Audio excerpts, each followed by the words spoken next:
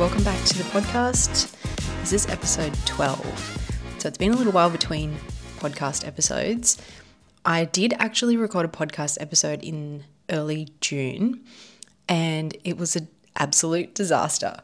I recorded an episode, well, I'll take you back. I had an idea to record for the episode when I was at the gym running on the treadmill as I do most mornings, and came home, did the school run and all that kind of stuff, and thought, okay, I'm going to just record the episode. I hadn't really prepared much other than, the idea for the podcast, which I guess was my downfall.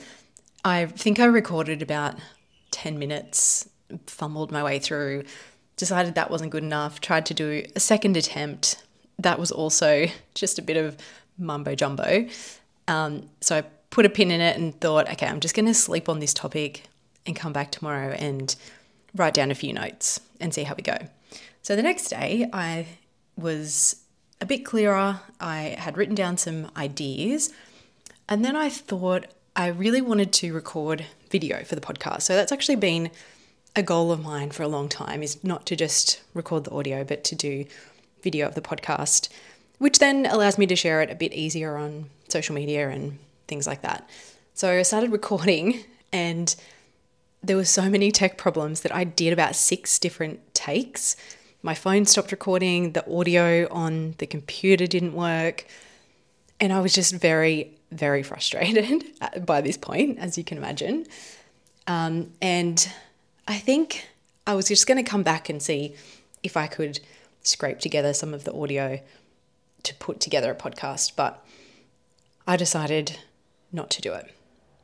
Then, and now we're in August, and that episode from June never saw the light of day. But the topic for that podcast remains the same as this podcast, which is what I do when things get tough in my business. And the reason why I wanted to do it back then was because I was actually in a really good place in my business, because I was had a routine of exercising, movement, was moving through work in a very flow state, which sometimes happens. Then the podcast kind of derailed me a little bit, because I think once you get yourself in a frustrated state, it feels like everything becomes a bit harder and a bit of an uphill battle. And I'm the type of person, I guess to give you a bit of context why I wanted to talk about this today, is that I'm the type of person that won't actually show that I'm going through a tough time until I'm past it. So I'll smile and kind of everyone on the outside world will think everything's okay until I kind of get through it, and then I'll say to someone, oh my gosh, I've just been through like this really tough time, and people will just be gobsmacked saying, why? I had no idea. Like, why didn't you say something? It's just not in my nature. It's probably a flaw of mine, because I should ask for help a bit more, but I'm working on that. So it was actually a bit foreboding that I'd tried to do that podcast while I was still in a, flow state, because after that, the wheels well and truly fell off, and I'm kind of coming through this kind of bit of chaotic time. And now I guess the podcast has a bit more experience. This podcast episode has a bit more experience behind it, because I'm actually going to tell you what I did to kind of get through that.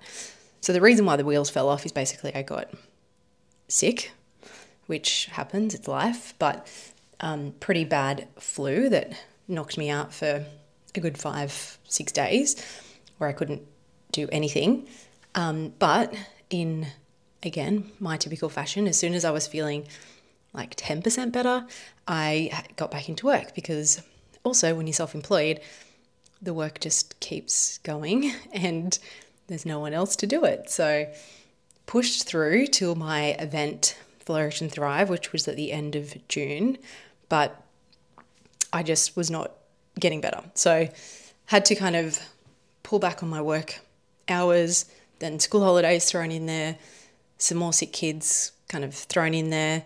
I'm only kind of getting back into my usual routine, and it's been quite the journey. So I don't know if this podcast episode will be interesting to anyone. It's probably going to be very specific to my situation, but I think one of the things that I have always struggled with, I guess, with social media is that we always feel like you have to show the good sides and not really talk about the bad sides, because I also don't like to complain a lot. Probably to my husband I complain a lot, but to other people I don't really. So it's not, I think I also wanted to kind of use the strategies that I have to kind of get back to my standard programming, if you can call it that, and then talk about these things, because I guess there might be some things that will help you as well, or at least to know that everyone goes through these ups and downs in their business. So again, I was very reluctant to even do this episode, but I was running on the treadmill this morning and it just kept coming up in my head. I was like, this is probably something that I should talk about, and I'm going with my gut on this one. So after that long introduction, I probably should talk about the things that I do.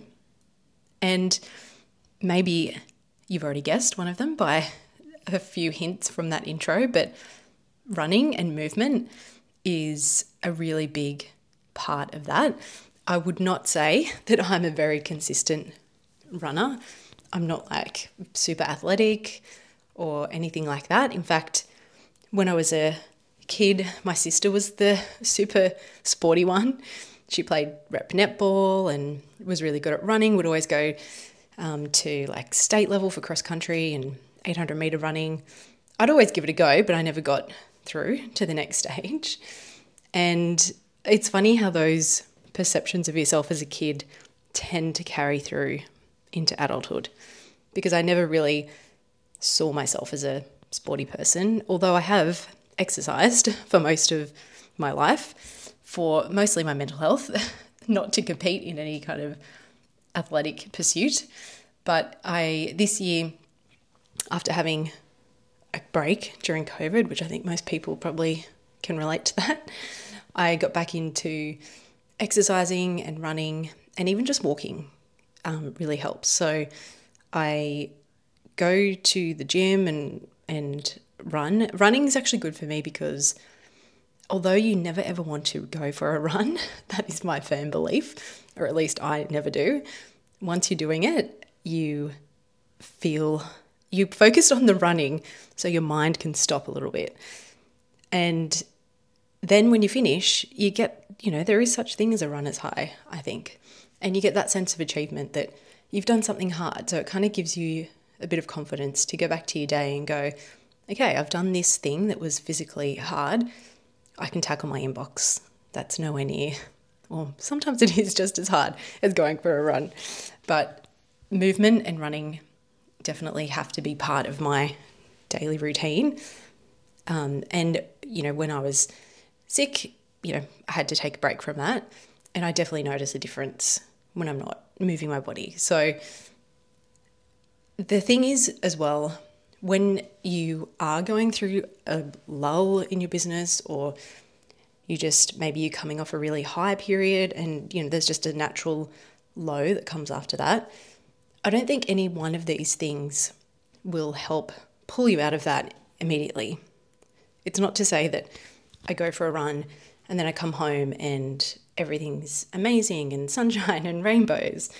It just means that you've just got to keep taking one step, one day at a time, and then eventually you start to get back into that rhythm that you enjoy and you find that flow again. So I always feel like I listen to podcasts and they have these tips of, do these things and you'll be more productive.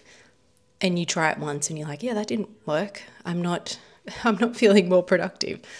And I think that I've learned that you just have to keep going, and eventually you'll get yourself into a better kind of rhythm and mindset. So running is definitely the top thing on my list.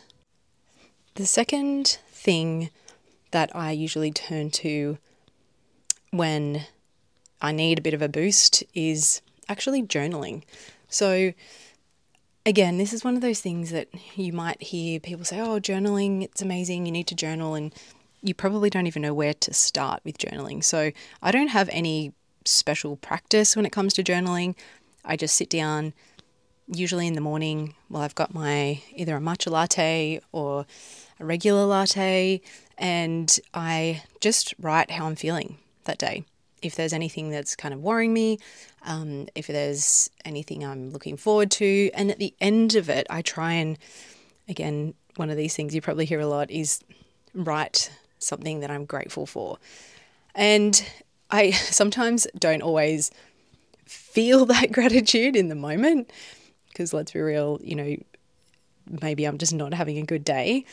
But it's one of those things that when I do it daily, it does feel better, especially to get some of those recurring thoughts out of your brain, because I find that I will tend to kind of repeat some kind of worry or thing that's on my mind, but once I've written it out in a journal, it almost just lets that go for the day. So journaling has become a big part of my daily practice, and I do notice that when I don't keep up with it consistently, I start to have those thoughts that just keep popping up and keep going over things. Or even it's like when you do a to-do list, it just kind of gets it out of your brain. And then the last one is a bit more of a practical tip and tool that I use. I actually had an idea to do another podcast episode kind of setting out for you what my week and day looks like as a lawyer, because it's kind of hard to explain how lawyers work. I think a lot of people are kind of shocked at how many balls we have in the air at one time, firstly. And it's not like we can just work all the time on one thing. We're often multitasking, which is not ideal for productivity. So the productivity hack or tool that I use on myself when I'm not feeling motivated, or I just don't know, I'm feeling overwhelmed and I don't know where to start, is to write 3 things that I need to do and to work through those first. So I'm a massive fan and lover of to-do lists and planners. And if you've seen my Instagram, I'll often share the many number of notebooks I have and notepads that I have around my desk.